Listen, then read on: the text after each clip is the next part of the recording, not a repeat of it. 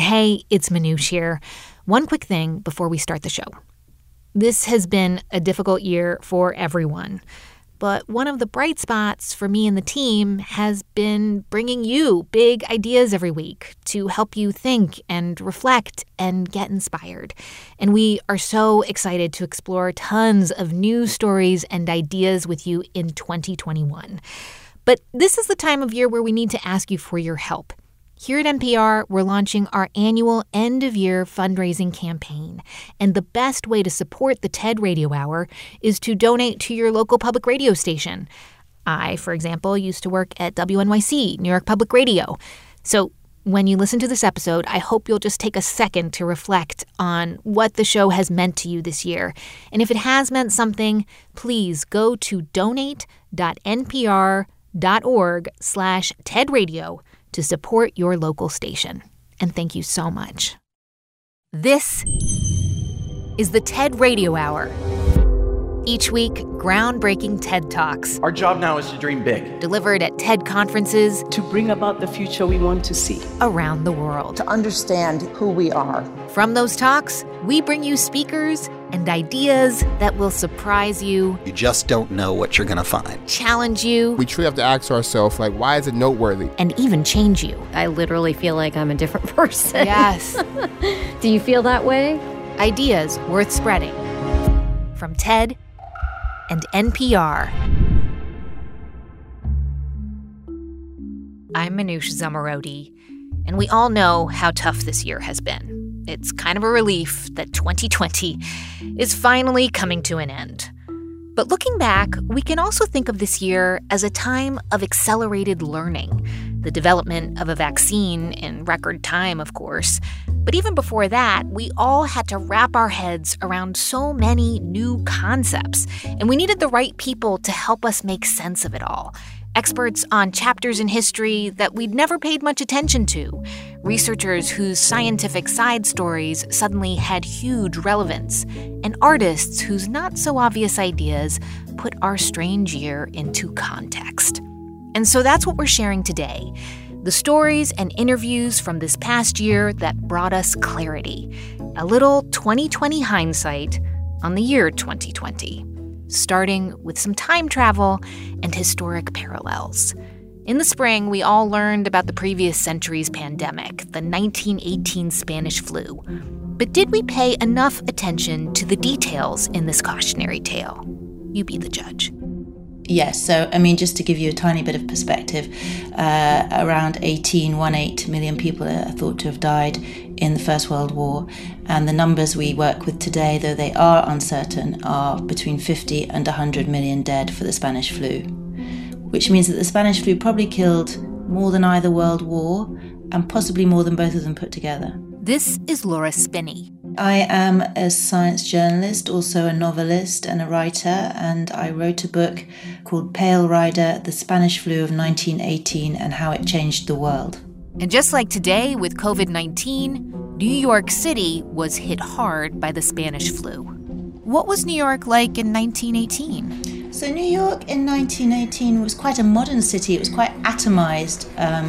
It's the peak of the pandemic. People are dying left, right, and center.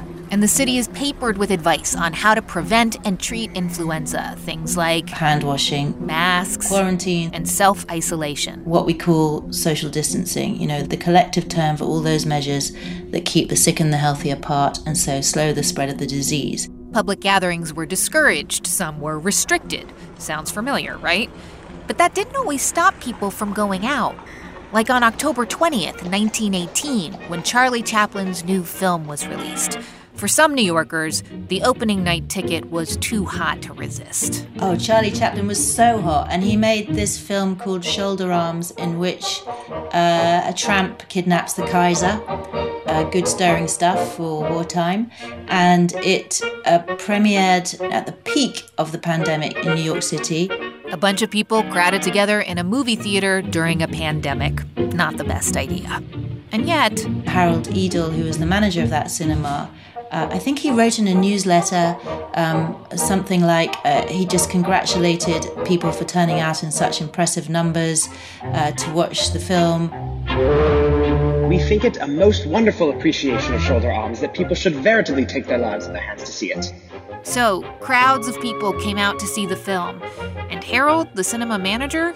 By the time his words were published, he himself had died of the Spanish flu. Wait a minute. So, despite the fact that the flu was ravaging New York City at the time, people thought, you know what? Those of us who are healthy, we want to go see Charlie Chaplin. He's the hottest thing out there. Let's get on with our lives and go to the movies. Yeah, I think so. And, maybe you were seeing a little bit of the mentality we're seeing today, where people are finding it hard to tolerate self-isolation over time. Maybe it's okay at the beginning, but sustaining it gets hard. To be fair, the places of entertainment had not actually been closed. There were restrictions on attendance at them. For example, there were? Yeah, children weren't allowed to go, and I think smoking was banned. But, the general tone was don't gather in crowds. It was a bit like the British attitude at the moment. We advise you not to. I mean, it's so interesting to think of how people responded in 1918, how people are responding now. I mean, it depends on what country you live in, what state you live in here in the United States. But I guess I wonder, how do you look at this year, this moment, and put it into context with how pandemics have played out in the past?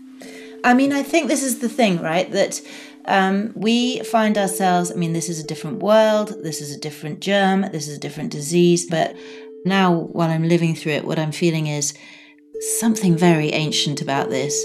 There's something ancient about the way we react, about the way we behave well, behave badly. It doesn't feel like it's changed since Greek times, since the Greeks described hysteria in these kinds of situations and good behavior in these kinds of situations. It all feels very ancient.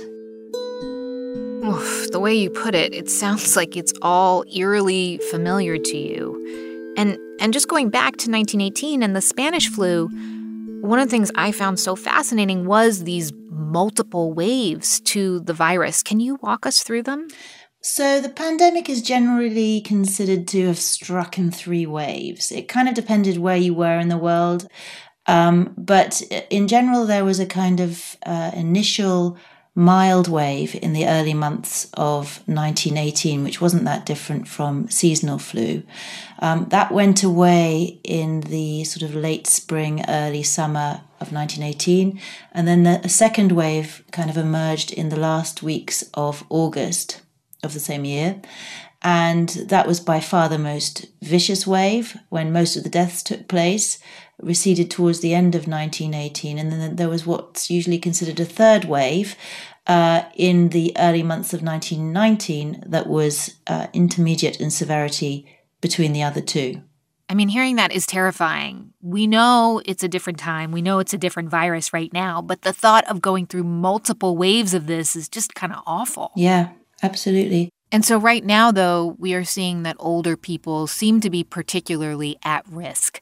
Were there groups in 1918 who were more vulnerable than others?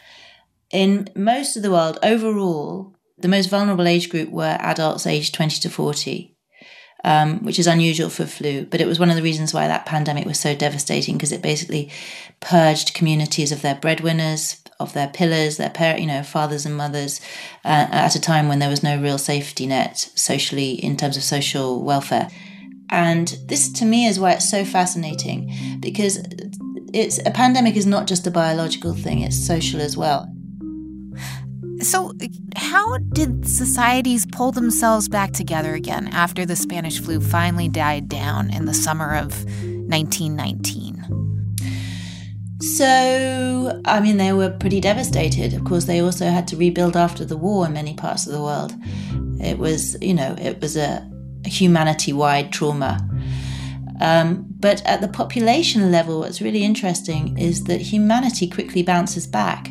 So you see there's a big dent in the demographic profile of the people who died at that time. But in the 1920s, there was a baby boom. And one of the reasons for that boom, we think, is that the Spanish flu basically purged the world of people who were already sick with other diseases, notably tuberculosis. And so what it left behind was a smaller but healthier population. Wow. Darwinian. Yeah, totally. So humanity replenishes itself, but at the cost of huge amounts of individual suffering, of course. Can we talk about the people's mental health after the pandemic? Yeah. I mean, you mentioned the trauma. Yeah. This sense of uncertainty, slow-moving uncertainty, is something that I have never experienced in my lifetime. And I can only imagine that sort of the way that society functioned after the 1918 pandemic with the flu, I mean, it must have changed the way people thought of being human in the world. So there's quite good evidence to suggest that there was a kind of wave of depression that went over the world after the pandemic. I think a lot of people, and not just military, civilians as well, were left with a similar kind of post-traumatic stress disorder by this pandemic. I think there was also a sense of sort of survivor's guilt because it was so random. You know, some died, some didn't. But then at the same time, of course, people were just sort of in a state of shock after the war. I mean, it must have been an extremely strange time. So in your book, you bring up this idea of collective memory, which refers to how we as a society remember our past and learn lessons from defining moments like the Spanish flu or now with COVID-19. And it sounds as though the 1918 flu was not much of a cautionary tale for the generations that followed. The memory of it has been very flimsy, in fact. Yeah. Whereas I have heard people talk about World War II all the time. Like, we can't let that happen again. We have to protect ourselves. Never let it get to that point. Yeah, we do say that a lot. I mean, I tend to be quite cynical about that. I think that just remembering these things, unfortunately, doesn't stop us doing them again. So I was speaking the other day to Jonathan Quick, public health expert, who wrote a book called The End of Epidemics. And he says, well, when it comes to pandemics, we just are in this cycle of panic and complacency. We'll see if this one puts an end to that. I personally doubt it, but it remains to be seen. We panic when it happens, and then we forget as soon as it's gone, and don't do all the things which, for example, the WHO has been telling us forever to do outside of pandemics in order to protect ourselves better against them. Tell me if I'm being too Pollyanna-ish, but in times like this, is there something that can help us maintain a positive and hopeful outlook on life? I mean, I guess I'm looking for words of wisdom for our listeners. The ancient lesson, I guess, is that we survive. We do survive, and we know the shape of a pandemic curve, an epidemic curve. We'll definitely come out of this. Yeah. We'll just be a different humanity. And, you know, lots of us who are here now may not be here then. I mean, I think that pandemics bring out the very worst and the very best in human nature, both the extremes, you know. I mean, so virology was not a field of science before the 1918 pandemic. It took off in the 1920s. We had our first flu vaccines as a result from the 1930s. You know, good things come out, but a lot of people pay the price for it. That's Laura Spinney. She's a science journalist and author. Her book is called Pale Rider, The Spanish Flu of 1918 and How It Changed the World. We spoke to her earlier this year. On the show today, making sense of 2020. I'm Manoush Zomorodi, and you're listening to the TED Radio Hour from NPR.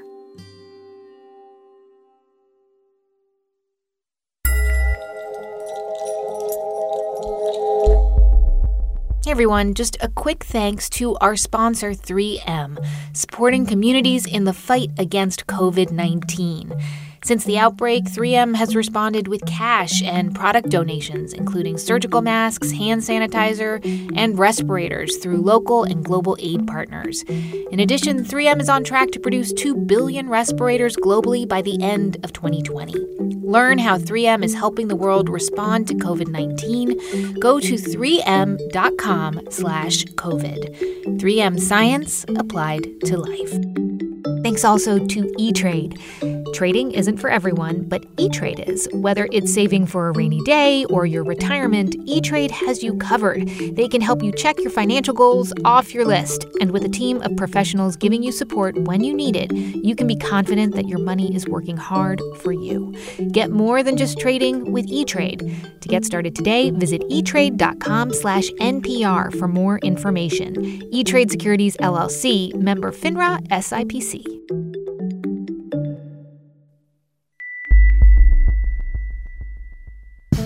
What does it take to start something from nothing?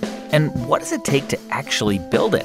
I'm Guy Raz. Every week on How I Built This, I speak with founders behind some of the most inspiring companies in the world. NPR's How I Built This? Listen now. It's the TED Radio Hour from NPR. I'm Manoush Zomorodi, and today on the show, ideas that helped us make sense of 2020, which also included some big debates over what we're willing to do to protect ourselves and our neighbors. Here in the U.S., there's been a lot of tension over measures to curb the virus, like wearing masks. But in places like China, government-enforced mandates went a lot further, like separating family members for quarantine and tracking citizens' every move through QR code scans. I told that to my American friends. They're like, oh my God, how can you live with that? That so infringes on everything that we believe in individual rights and so on and so forth. This is Wang Heng. She's been called the Oprah Winfrey of China. I'm a writer. I'm a columnist in China. Most of my writing are in Chinese. However, I am actually a U.S. citizen. And I've been living in China since 1991, so for quite some time.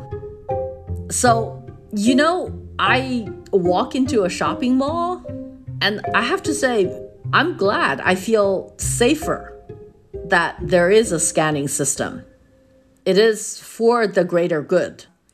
The Chinese kind of realize in time of crisis, it is necessary to band together. And whatever inconvenience happens, you need to be able to tolerate it. You need to be patient. You need to work with other people. You need to support the collective rather than just think for yourself. I guess I'm wondering whether this idea of collectivism to benefit the population as a whole is even possible without infringing too much on people's civil liberties. Can it be done in a place like the U.S., or are the U.S. and China just too different? I think one of the things I do want to point out is that the Chinese have always had a ruler, an emperor. So for the Chinese, it's not strange to have a one-party rule. It's not strange not to have elections because for 5,000 years, they have never had an election. But it is ironic for me that you take China where the government is not elected. But during the pandemic, everybody will do what the government wants them to do, be it lockdown, be it testing temperatures, whereby in the West, you have elected governments. These governments are actually voted in by the people. But anything that the government say, the people will not listen to. And I find that to be something very ironic. And it's fascinating. It's fascinating. Yes, it is fascinating. What does this say about how a authoritarian government, when it carries on for 5,000 years, can shape a certain culture of conformity? And is that conformity necessarily bad? There are those who say that despite this concept of collective good, that the Chinese government did not act quickly enough to contain the virus, and that deaths were unreported or undercounted, that there was an attempt to protect the government from outside eyes from seeing that they did not act quickly enough.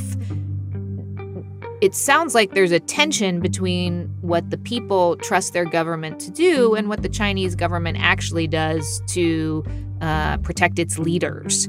I think there's a strange misunderstanding that the Chinese government does not communicate to its people, and it does not bend to the will of its people. So this, I have to say, is not quite true, because the Chinese government is actually quite aware of public opinion. So when confronted with massive amount of complaint and protest on social media, the government has the ability to change its decision. And we've seen that during the pandemic when the government changed its verdict on Dr. Li. So you're referring to this Dr. Li Wenliang, who first sounded the alarm about coronavirus in China. Yes. And the government initially condemned him as a whistleblower and tried to censor the news of the outbreak. But they later changed their narrative and celebrated him as a hero after he died of COVID-19. Yes. And this, the Chinese government does, not because it wants to change its mind, but because it realized on the night of the death of Dr. Li that it had to do it. So the government actually does react to public opinion. Yeah, but doesn't it seem like there's this really thin line between whether the government is simply listening to the people or if it's actually trying to save face in light of a major blunder after overreaching and censoring too much? It's the same thing. But in either way, what it is a government reacting to public opinion. I guess what I'm also thinking of are the instances where people tried to express dissent and were silenced and punished. For example, our own Emily Fang, NPR's Emily Fang, has reported on how Wuhan residents were threatened by the police and silenced after they tried to sue the Chinese government for the way things were handled there. Lawyers were told to stop their pro bono work on these cases. And so when people are silenced and fear-stricken in this way, you can't really make a generalization that the Chinese population is happy with the government's course of action, right? I agree. I agree that these incidences are very worrisome, and there are huge holes in the Chinese justice system, in the way that the Chinese local police actually carry out justice and enforces justice. And these are problems that exist in Chinese society. There is no way to deny that. And yet, I think it comes back to this idea that you have talked about, which has no translation into the English language. So I wonder if you can explain it to us, and if you think that is the reason why people are willing to accept some changes. The word is guai? Did I say it correctly? Yes. I think the Chinese are taught to think for greater goods ever since we were born. You need to get good grades, not necessarily for your own benefit, but because you don't want to lose face for your parents, for your family. And so the collective thinking is very buried deep down. You really are facing a different creature in terms of a nation and in terms of a race and a people. First of all, China has been homogenized. I mean, it's like 90% of the population is Han. So all I'm saying is that the Chinese government is terribly lucky that they get to rule a people which actually has a culture of collective thinking. They have an easier job than Western politicians. Let's put it that way. Yeah, but do you think there could be a middle ground to be found between that collectivist sentiment that you described, but without the extreme measures to enforce it? I think there has to be a middle ground. And I think this is why U.S.-China relationship is so important, that it's not a breakdown. because that middle ground is somewhere between the Western world and the Chinese world. We're all together in the same problem. So it's about the human race either moving on to a higher platform where we recognize our collective good as a human race, or we actually die fighting whose system is better. So from that point of view, I do think that the West has a lesson to learn in terms of collective thinking. That's Wang Heng. She's an author, television host, and media mogul. I spoke to her in May of this year. You can hear more of her thoughts from this year's virtual TED conference at TED.com. On the show today, the people who helped us make sense of 2020. And back when we were first learning about COVID-19 and the virus that causes it, the immediate question was, where did it come from? What was the source? Well, scientists are hunting for the origins of this novel coronavirus as it continues. Attention immediately turned to bats. Virus so far, experts suspect that bats could be the likely hosts. This new coronavirus likely came from bats. And actually, bats have been patient zero for a lot of viral outbreaks. Ebola virus, Nipah virus, Hendra virus, SARS, and likely this new coronavirus, SARS-2. This is ecologist Daniel Streicher. He studies animal-borne diseases. It's maybe not unexpected that bats have that number of viruses, just given the number of bat species that there are in the world. There's over 1,500 species, so it kind of makes sense that they should have some viruses that jump into people. Daniel studies how viruses travel from animals to humans, specifically from bats to people. Yeah, absolutely. There's an intense interest in knowing whether there is something about the immune system of bats or even like the life history or ecology of bats, which somehow makes viruses that, if they're in people, become more pathogenic. Daniel started focusing on bats back in 2006. He tells his story from the TED-Med stage. And that was when I first heard about an outbreak of mysterious illness that was happening in the Amazon rainforest of Peru. The people that were getting sick from this illness, they had horrifying symptoms, nightmarish. The most tragic part of all was that many of the victims were children.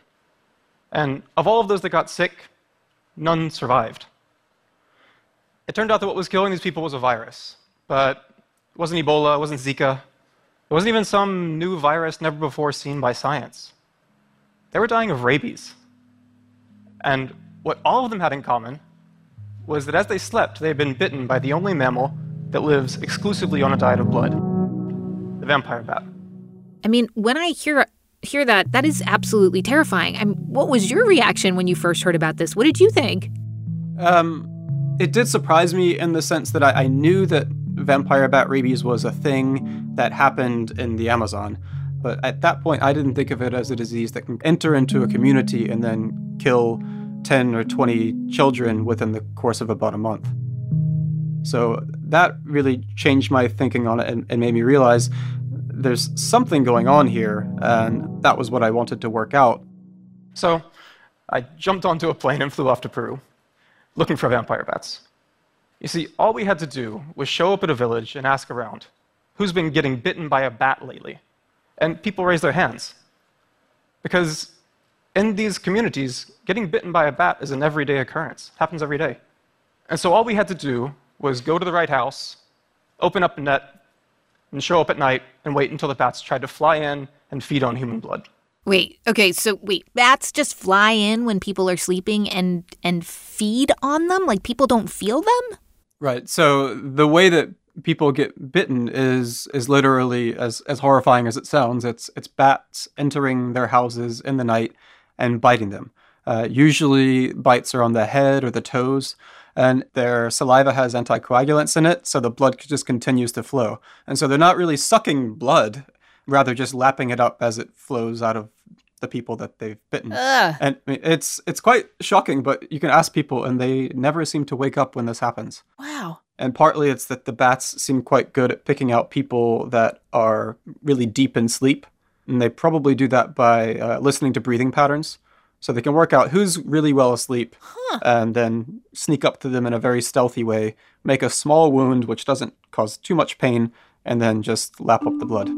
They are supremely well adapted to a lifestyle of feeding on blood.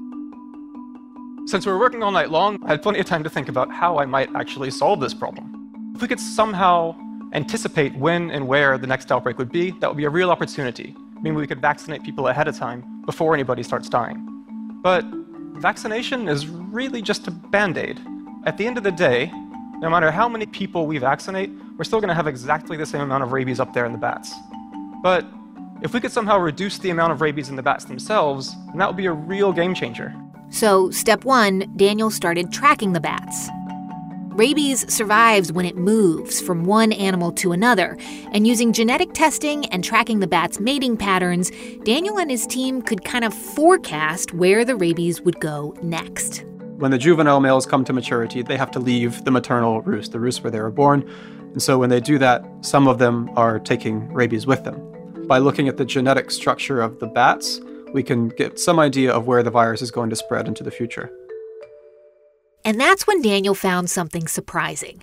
Until this point, scientists thought the Andes Mountains blocked rabies from moving from one side of the country to the other. The Andes are really tall, about 22,000 feet, and that's way too high for a vampire to fly. Yet, when we looked a little bit more closely, we saw in the northern part of Peru a network of valley systems that was not quite too tall for the bats on either side to be mating with each other. We were actually witnessing in real time a historical first invasion into a pretty big part of South America.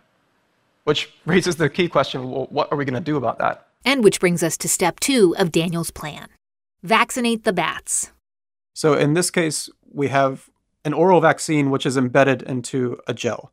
And you spread that on to one or more bats, and you release them. Then the other bats will lick the first bat that you put your vaccine on, and when they consume the vaccine, they get protected against the disease.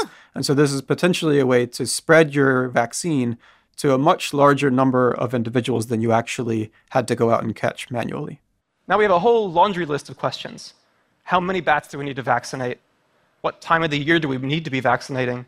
How many times a year do we need to be vaccinating? They're questions that we can't answer in the laboratory.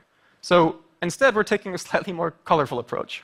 We're using real wild bats, but fake vaccines. We use edible gels that make bat hair glow, and that's letting us study how well a real vaccine might spread in these wild colonies of bats. Our results so far are incredibly encouraging. They're suggesting that using the vaccines that we already have, we could potentially drastically reduce the size of rabies outbreaks. I mean, that would be incredible. And of course, like where my mind goes is, would it even be possible to do this with viruses like Ebola or SARS or COVID-19? Or am I just being wildly optimistic here? Yeah, so the challenge with some of these other viruses is that we don't always know with great certainty where they're coming from. So we might know that it's a bat virus, but we might not know which bat, or there might actually be multiple bats that are involved in circulating those viruses in the wild. The other thing that you have to think about in terms of applying ideas like transmissible vaccines is really, is that the right strategy given the disease that you're dealing with? If the introduction from the source is so rare and so unpredictable, then it might be that the best thing that you can do is advise general measures to reduce contacts between bats and humans, or use reactive measures. So after the virus emerges, then deal with it as we're currently doing for COVID-19. That's ecologist Daniel Streicher. His research focuses on animal-borne diseases. I spoke to him back in March, and you can see his entire talk at tedmed.com. On the show today, looking back on big ideas from 2020. I'm Manoush Zomorodi, and you're listening to the TED Radio Hour from NPR.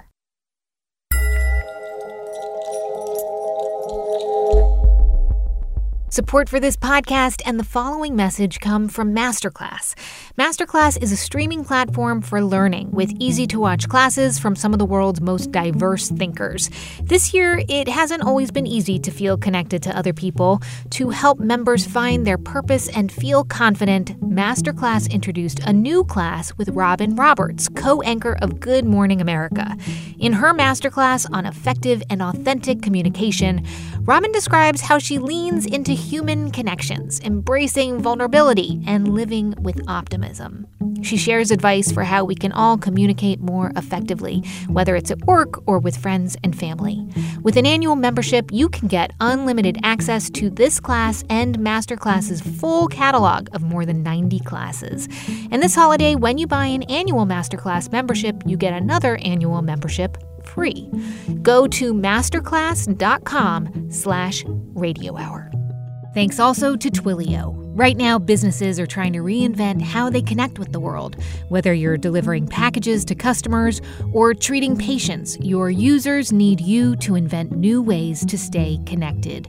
Twilio is the platform that millions of developers trust to build seamless communications experiences with phone calls, text messages, video calls, and more. Whatever your use case, Twilio has your back. It's time to build. Visit Twilio.com to learn more. That's TWILIO.com.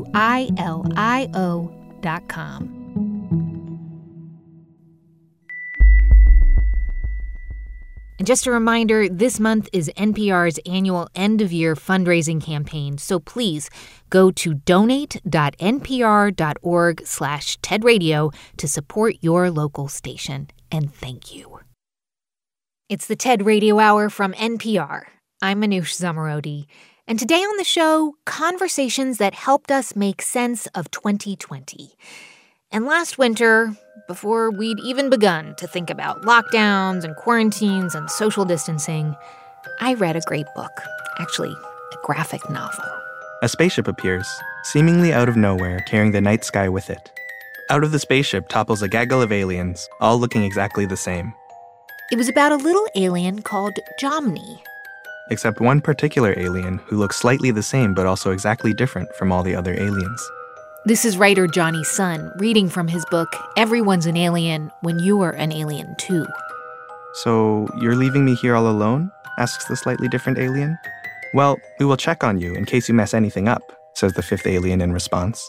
Okay, says the slightly different alien, not reassured by that response at all. In the story, Jomny is sent to Earth to study its creatures, and he feels afraid and lost. Eventually, Jomny goes from searching for the receding spaceship among the stars to simply watching the stars themselves.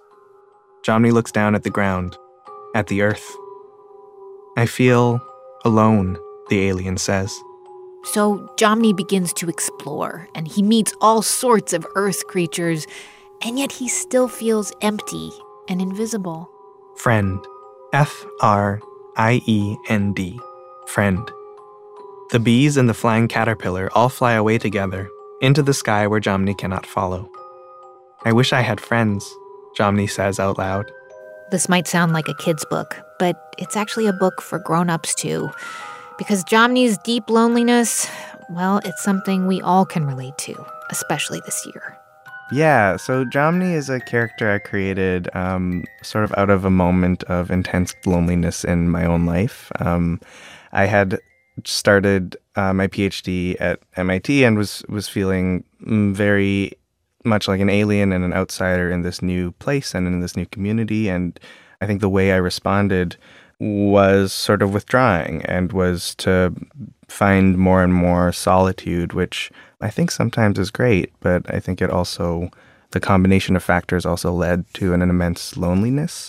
Do you remember what that felt like? Like, is it very clear in your mind? Yeah, I think sometimes when you're experiencing loneliness, you feel like you are on this alien planet and you are on this sort of, in this world that doesn't feel like anything you have known or you're familiar with. And I think one of the things that I'm always fascinated and try to interrogate about my own loneliness is how it feels like this immensity of nothingness can feel suffocating and can feel like there's so much weight on you at all times. Like I remember reading about planets where the gravity is different. Everything is pushing in on you and you can't look at it, but somehow all this sort of empty space around you is the thing that's causing all that weight. But I had a lifeline of sorts. Here's Johnny Sun on the TED stage. I was writing jokes for years and years and sharing them on social media. And I found that I was turning to doing this more and more. Now, for many people, the internet can feel like a lonely place. It can feel like this, a big, endless, expansive void where you can constantly call out to it, but no one's ever listening. But I actually found a comfort in speaking out to the void. I found in sharing my feelings with the void, eventually the void started to speak back. And it turns out that the void isn't this endless, lonely expanse at all, but instead it's full of all sorts of other people, also staring out into it and also wanting to be heard. Now, when someone shares that they feel sad or afraid or alone, for example, it actually makes me feel less alone, not by getting rid of any of my loneliness, but by showing me that I am not alone in feeling lonely. And as a writer and as an artist, I care very much about making this comfort of being vulnerable a communal thing, something that we can share with each other. I'm excited about externalizing the internal, about taking those invisible personal feelings that I don't have words for, holding them to the light, putting words to them, and then sharing them with other people in the hopes that it might help them find words to find their feelings as well. For example, a few months ago, I posted this app idea for a dog walking service where a dog shows up at your door and you have to get out of the house and go for a walk. If there are app developers in the audience, please find me after the talk. Or I'd like to share every time I feel anxious about sending an email. When I sign my emails BEST, it's short for I am trying my best, which is short for please don't hate me, I promise I'm trying my best. Or my answer to the classic icebreaker, if I could have dinner with anyone, dead or alive, I would. I am very lonely. And I find that when I post things like these online, the reaction is very similar. People come together to share a laugh, to share in that feeling, and then to disperse just as quickly. But yes, leaving me once again alone. But I think sometimes these little gatherings can be quite meaningful. For example, when I graduated from architecture school and I moved to Cambridge, I posted this question: how many people in your life have you already had your last conversation with? And I was thinking about my own friends who had moved away to different cities and different countries even, and how hard it would be for me to keep in touch with them. But other people started replying and sharing their own experiences. Somebody talked about a family member they had a falling out with. Someone talked about a loved one who had passed away quickly and unexpectedly. Someone else talked about their friends from school who had moved away as well. And eventually, we got this little tiny micro-community. It felt like this support group formed of all sorts of people coming together. And I think every time we post online, every time we do this, there's a chance that these little micro-communities can form. There's a chance that all sorts of different creatures can come together and be drawn together. And sometimes, through the muck of the internet, you get to find a kindred spirit. Sometimes, if you're lucky, you get to meet another alien. A few years ago, when Johnny Sun decided to open up on social media and share how lonely he was, it struck a chord. He got 600,000 Twitter followers. But more importantly, he ended up building a community. At some point, I started tweeting about going to therapy and talking to my therapist, and it was something that, for me, I think I'd never thought that therapy was an option for me in a way. And then it was actually at MIT that I started seeing a therapist.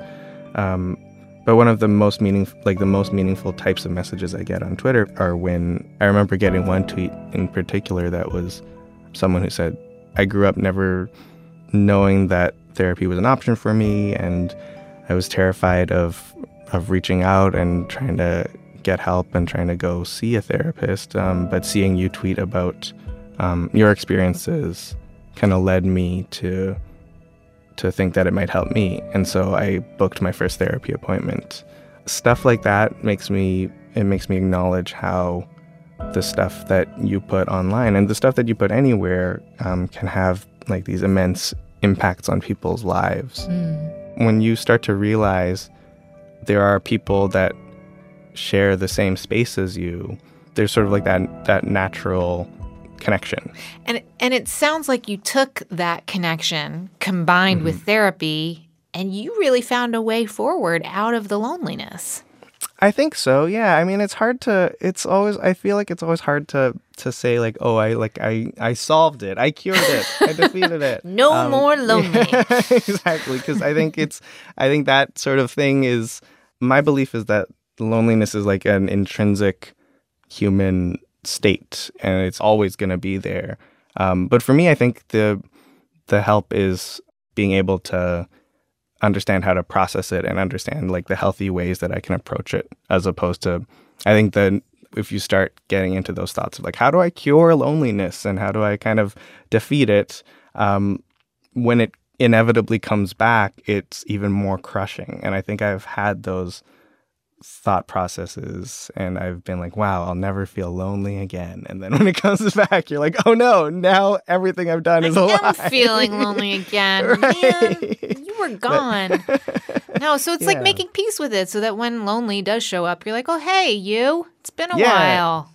Exactly. And it's like, oh, I understand this feeling. I know I sort of am more aware of my way around it. I know sort of how I can talk about it, and I have people that I can share those feelings with. And I think like one of the big sort of like lies that loneliness tells you when it visits you is to say like, you're the only person in the world who's feeling this way, and everyone else will think you are strange and weird for feeling this way, so never tell anyone about it.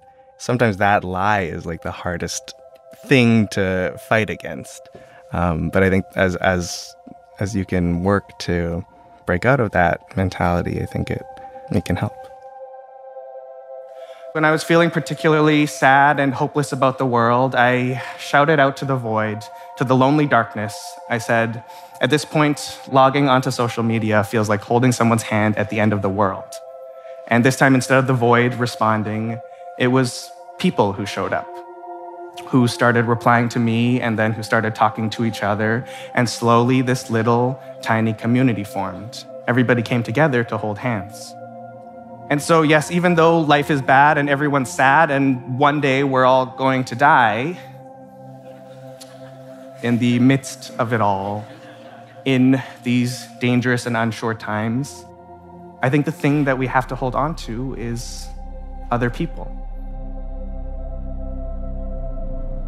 Behind Jomny, all the animals and creatures of Earth gather closer together under the bright, twinkling starry sky, talking to each other, hugging, laughing.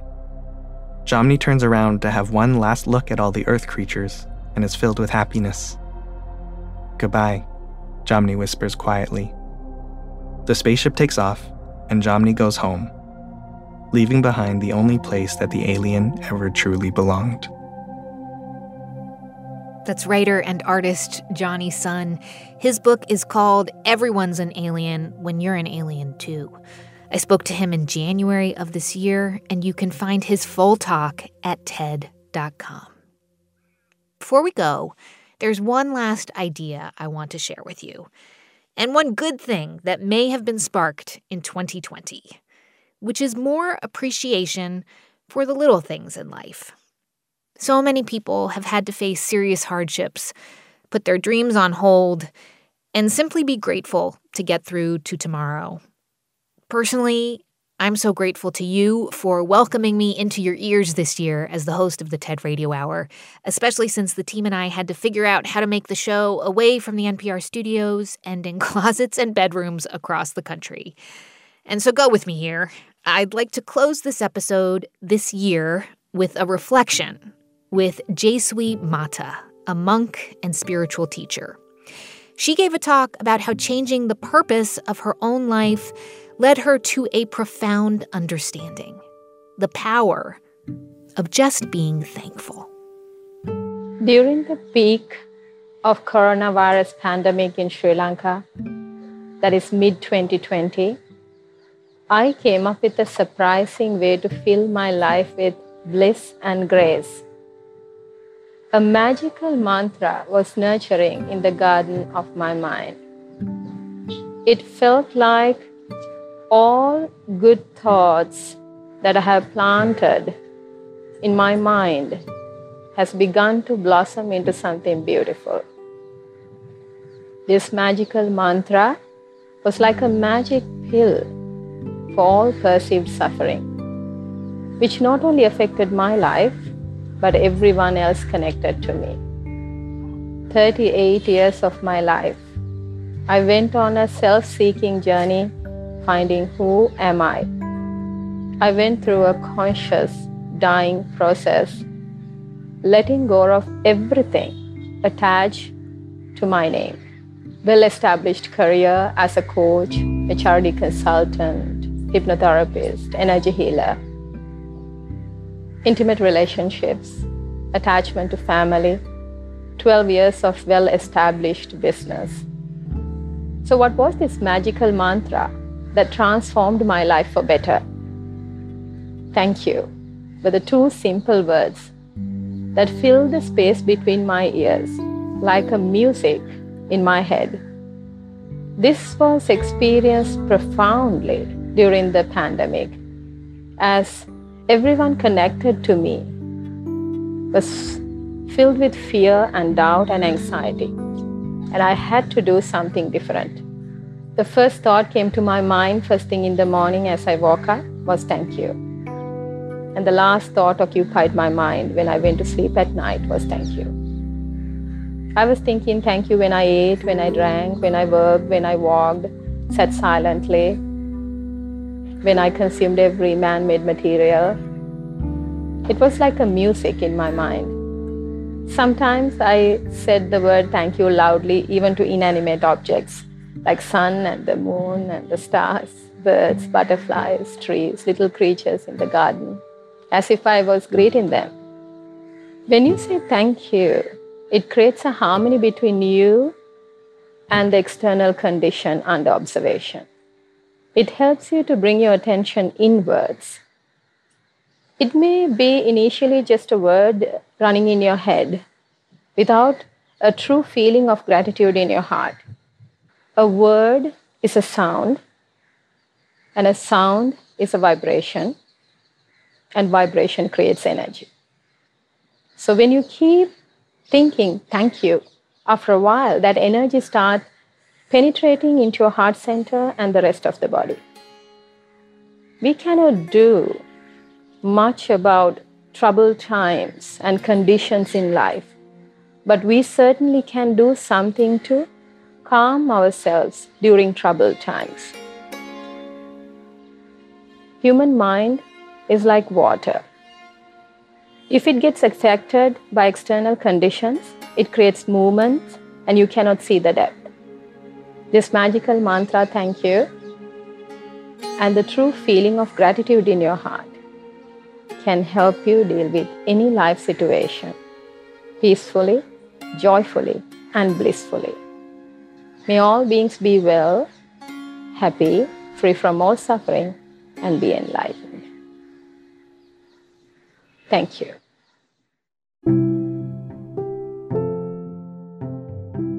Thank you, as always, for listening to our show. Wishing you a peaceful end to this tumultuous year. To learn more about the people who were on this episode, go to ted.npr.org. And to see hundreds more TED Talks, check out TED.com or the TED app. Our TED Radio production staff at NPR includes Jeff Rogers, Sanaz Meshkinpour, Rachel Faulkner, Diba Mohtasham, James Delahousie, J.C. Howard, Katie Monteleone, Maria Paz Gutierrez, Christina Kala, Matthew Cloutier, and Farah Safari, with help from Daniel Shukin. Our theme music was written by Ramteen Arablouei. Our partners at TED are Chris Anderson, Colin Helms, Anna Phelan, and Michelle Quint.